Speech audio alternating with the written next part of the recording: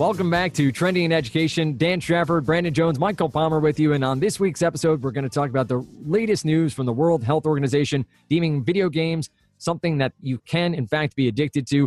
Stories in the New York Times, across other publications as well. We'll get into that off of our esports episode a couple of weeks ago as well. A good topic to bring to the fore now. But first and foremost, I always like to get to know what Brandon and Mike are up to. Brandon, how are you this week? I'm doing well. I've been playing a lot of video games. Yeah. In preparation for this this episode, I was testing to see if I could become addicted to games. Mm-hmm. We talking Zelda? What do we got going in your Yeah, world? it's Zelda. That's right. Yeah. No, I'm good. This is a topic I actually do. I mentioned on the pod before. I do game a little bit. Mm-hmm. So I'm interested. I'm interested in getting into it. And Michael, how about yourself? I'm good. I like games. I like disorders, and I like gaming disorders to talk about, not to have. Right. So I'm excited that we're having this conversation. And to your point, Dan, we were kind of hyping the potential career paths and opportunities around e-gaming when we were talking to Sean Swiderski a few weeks back. This is sort of the darker side. This is the counterpoint. And it's we're trying to present a full perspective on this trend, and looking forward to digging in on it. And Mike, it is something we talked about with Sean about parents who may feel their children are too dedicated to it. And Sean had, not surprisingly, a positive spin on if they're good at it and can become a career. Now the World Health Organization coming out and saying that gaming disorder does in fact exist. It's appearing in a new draft of the International Classification of Diseases. And this is something that will now, New York Times headline, a little bit tongue-in-cheek, from the basement to the doctor's office, implying gamers are in their parents' basement. But hey, implying that now that parents and gamers alike can seek help for this addiction. A high level, what do you think this means? Does this legitimize that side of the coin, the parents' concerns, and what we've talked about in the past about the potential of becoming addicted to these sort of games? I think so, yeah. And I think it also legitimizes the industry that's going to emerge to help kids and families curb their addiction. And I think that'll be really interesting just to try to understand how that works. Because at the same time, another thing we've seen, and I think we've talked about on the show, is some of the therapeutic uses of simulations and gaming. So like anything, it can be used for good. It can be used, it can be abused. And it's just pretty interesting to me that gaming is now being equated with, these sort of digital experiences are being equated with actual substances that alter your perception or actually build a physical addiction and or impair your ability to perform. So I thought that was pretty interesting as well. I was trying to think what's most similar to this in terms of disorders that we currently understand, because it's not maybe gambling addiction, I guess, is probably the closest analogy. Yeah, they analogize to gambling addiction as another similar thing that is non-substance related, Mm-hmm. that they actually also in the same text produce as a report on as an addiction, Mm-hmm. and as something that's treatable. Yeah. But it does, to your point, Mike, you just made it, but just to state it again, there's a doctor here from Rutgers Medical Center that's quoted, talking about patients he's seen who have gaming addictions that are, I think his quote is that they are substantially similar to people who come in with, drug and substance problems. Mm-hmm. Cocaine disorder is what he's calling out here. That's pretty serious. Mm-hmm. I think that when you think about it affecting you socially, but also physiologically, that's real. Yeah. And it's a real problem that hopefully will have some real solutions. Yeah, and a lot of the research of late has indicated that the neurochemistry of these addictions are very similar to other known negative behaviors like gambling addiction, et cetera.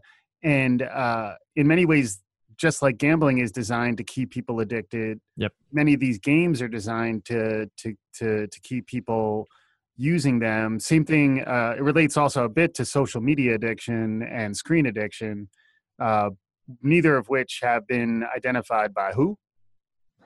The World Health Organization. Who? Yeah, exactly. But I would imagine there's probably more stuff like this. Right. It seems part of like a macro trend of like digitally designed like addictive experiences that are particularly damaging to a certain type of person, and then what is that actually going to mean for doctors and healthcare professionals and parents and then citizens, kids.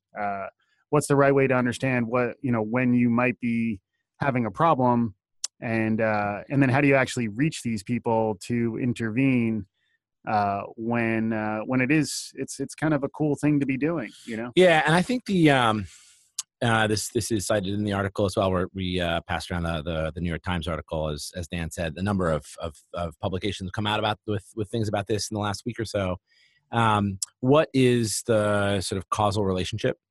There is other things that are more commonly diagnosed around anxiety or depression.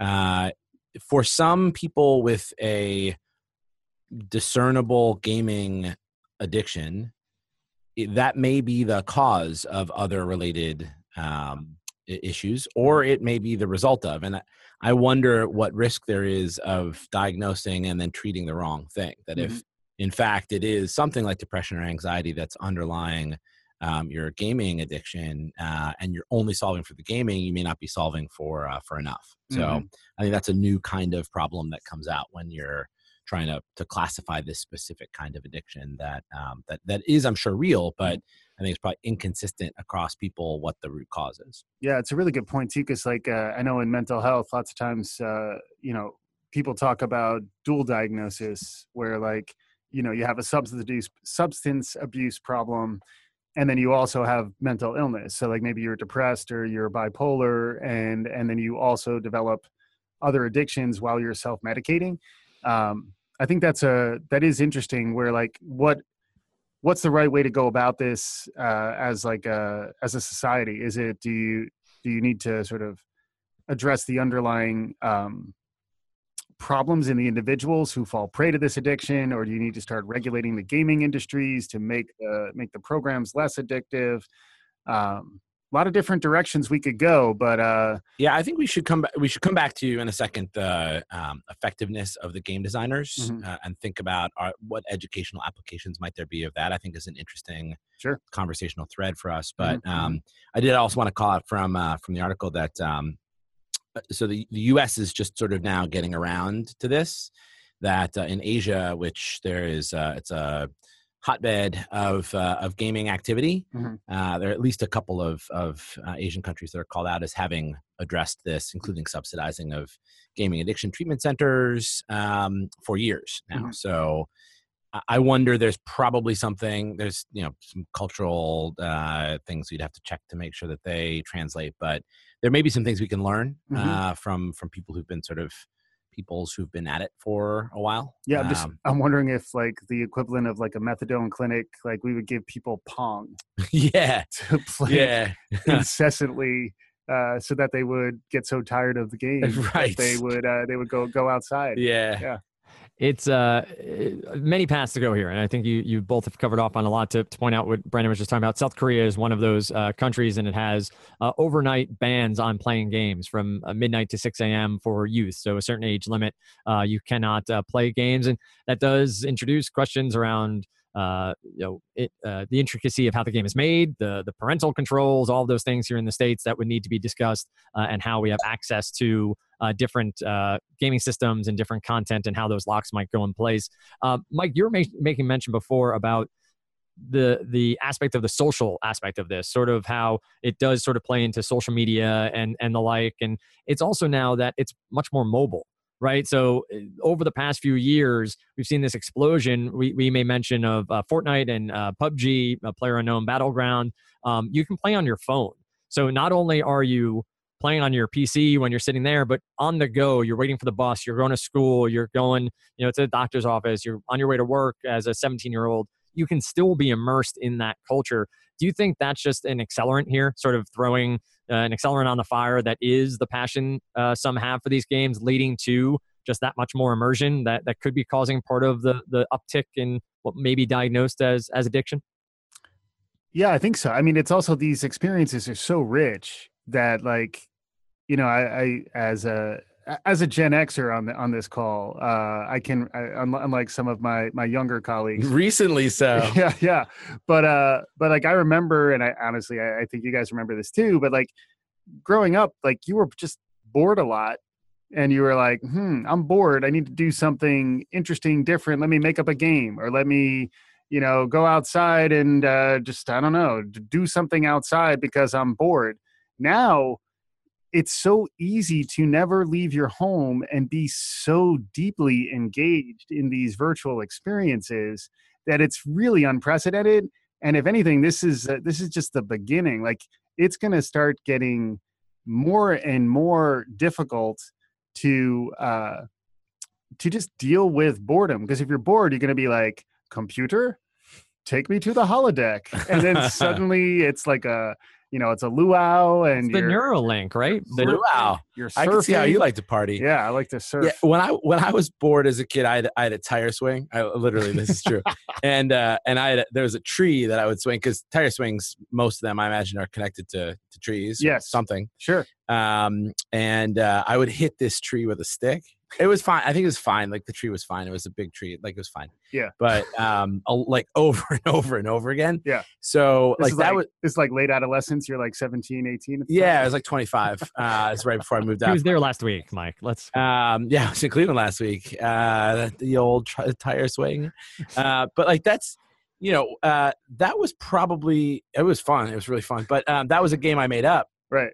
It was, how many times can I hit this tree with this stick? But I wonder, I think that that was a kind of, to plus one-ing what you're saying, but there was a kind of generative, creative solution to your boredom. Like, hey kid, you have to figure it out. Like, you have to go do something. Right. And there's fewer draws to that now, because the holodeck can summon up your luau at a moment's notice. Yeah. And then even the creative energy that we used to use in other sort of analog ways now can also be leveraged to sort of build levels in video experiences. And like, so like, even if you had a sort of creative orientation, like, Sean, the esports guy we talked to a couple of weeks ago, like, he wound up getting involved in Halo game development. So like, you can really start to get so immersed in that world. It's like the folks who got into Second Life and forgot about their first life. Yeah. So yeah. Like, and it is a real thing for escapism, and even just understanding your identity. Now that, in addition to like your social identity, there's also your gamer identity, and that becomes very core to who you are, and so much so that it can actually become more important than the part of your identity that goes to school and has relationships and get some fresh air every so often. It's really interesting. And then Dan, to your point, the mobile angle, where, I think it's a slightly bigger topic, but the whole notion of screen addiction, I suffer from it myself. Like, I have trouble not checking my phone. I think we talked about it too, like research recently was shared around where your performance in a meeting is at its worst when you're using your phone. It's worse. Next level worse is when the phone is on the table. Third level of performance impairment, which is getting better, is if it's in your pocket. And then the highest level of performance is if your phone is in another room. It's interesting. And there, and it's just sort of just the cue of like, I'm bored, I'm going to go to my phone, is taxing to your attentional system, where like, do I go to my phone or not, is actually impairing your ability to perform optimally. Your operating system is running that process in the background. Right. Exactly. Is a fourth and fifth levels if you do not own a phone?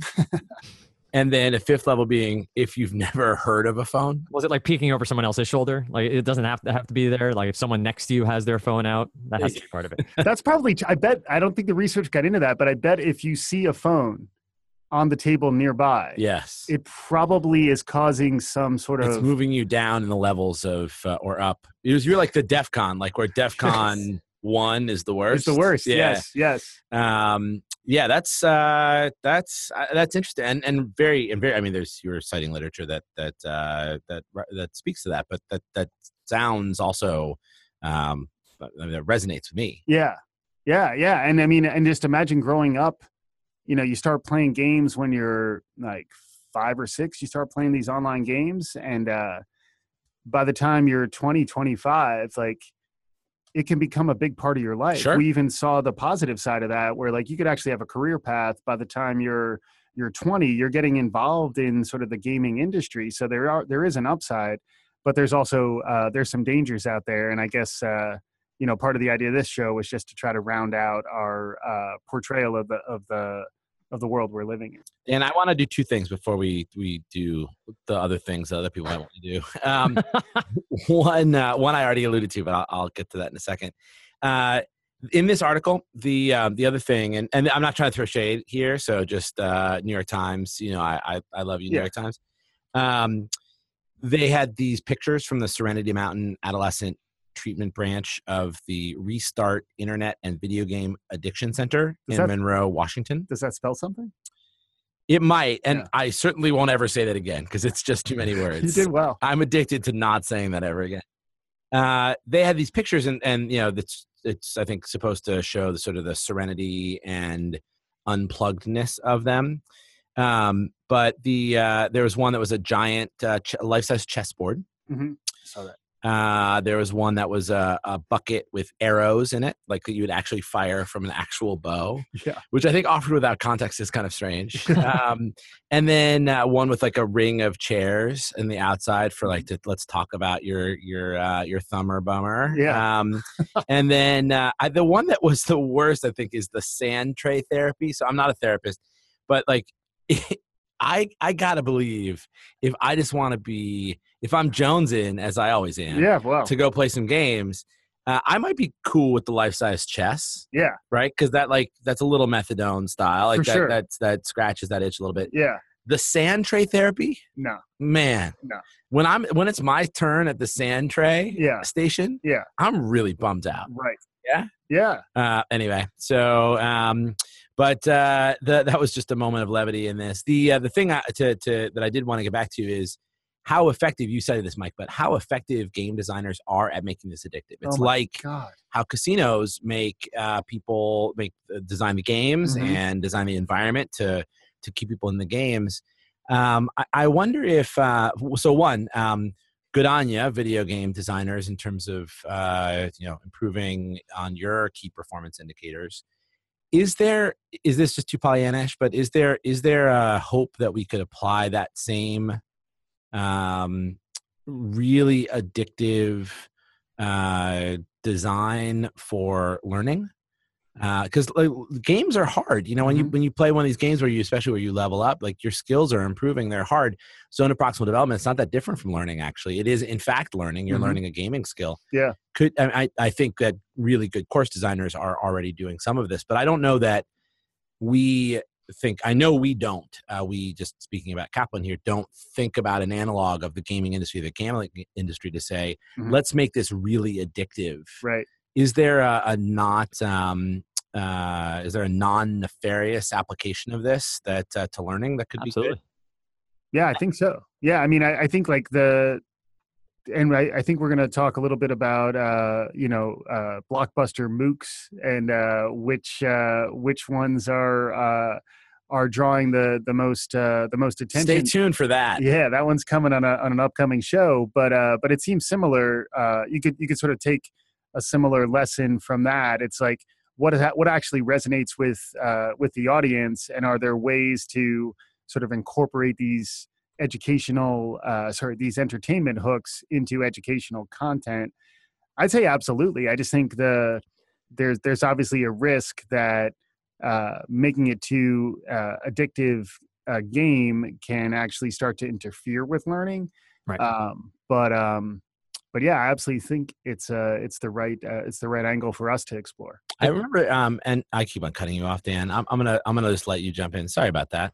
I'm going to let you finish. The one thing is I meant to say before about the idea of serial content. So things like Netflix and binge watching, I think, plays in as well here. And to Brandon's point, I would use the word sticky. You want sticky content, stuff that addiction probably goes a bit too far and is not the word we want to go for when it comes to as addictive as gaming here. But sticky content, I think, is definitely something that education can focus on. And the idea of serial nature and come back for more and let's keep this conversation going, and building environments that are accepting and dynamic, I think would be a big part of learning. But Brendan, I do want to hear what you're about to say. So what was... I was just gonna spoil Ender's Game. Did you ever read that Orson Scott Card book? No. I won't do it then. It's really good. You should read it. There's the movie too, right? Recently? Yeah, I didn't see the movie, but I think there was Haley Joel Osment. I feel like every child actor is that little boy. Was he a little boy? I don't know. Anyway, there's an interesting application there of gaming and non-gaming pursuits. So it's sort of tricking the characters into thinking that they were just gaming. Mm-hmm. And I wonder if there's, again, this sticky versus addictive. I think you're right, Dan, that there's probably, we should be thoughtful about the way that we talk about this, but trying to, if not overtly trick the player or the learner, sort of trick the mind a little bit into Mm-hmm. thinking that, what it's doing is just gaming when in fact it's learning. If you're applying that in a positive way, I think it can be good. I remember you talking, I think it was at South by Southwest or one of your fancy conferences you Yeah. came back from, and you were talking about stealth learning. Sure was. And it's like, when done well, that's the construct. Yeah. You can sneak up on folks. And in fact, our listeners, we may have sneaked up on them today. We may sure have. They may have learned some stuff. Yeah. Yeah. Who knows? Well, I do want to touch on one topic before we wrap here. And Brandon, I'll toss this one to you. We talked a bit about it at the top of the education that can come out of this, meaning doctors are going to have to be educated on it. Parents are going to have to be educated on it. What path do you see there? Like, do you see that as an industry unto itself, or is this sort of just a niche of medical world and parenting and the like? I don't know. I feel like I've been operating outside my ken for much of this pod, so I will choose not to do so here. I would assume it would just get folded into medical education, but don't know. Mike, any thoughts there? I think it's interesting that the kids who are going to get most addicted to gaming are going to be of a certain level of affluence generally, I would imagine, and with access to like a safe place to play games all day. I think that'll be interesting just because like their parents will probably have the wherewithal to pay for beautiful spas in Malibu, which will curb them of their addiction.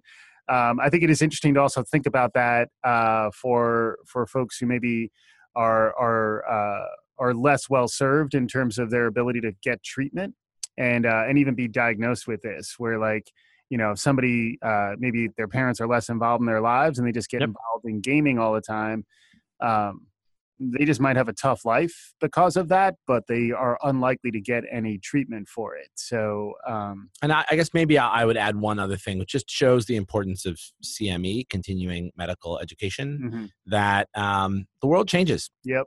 And the needs of patients in the world change. Yeah. And so, I think the last has not been written on this topic.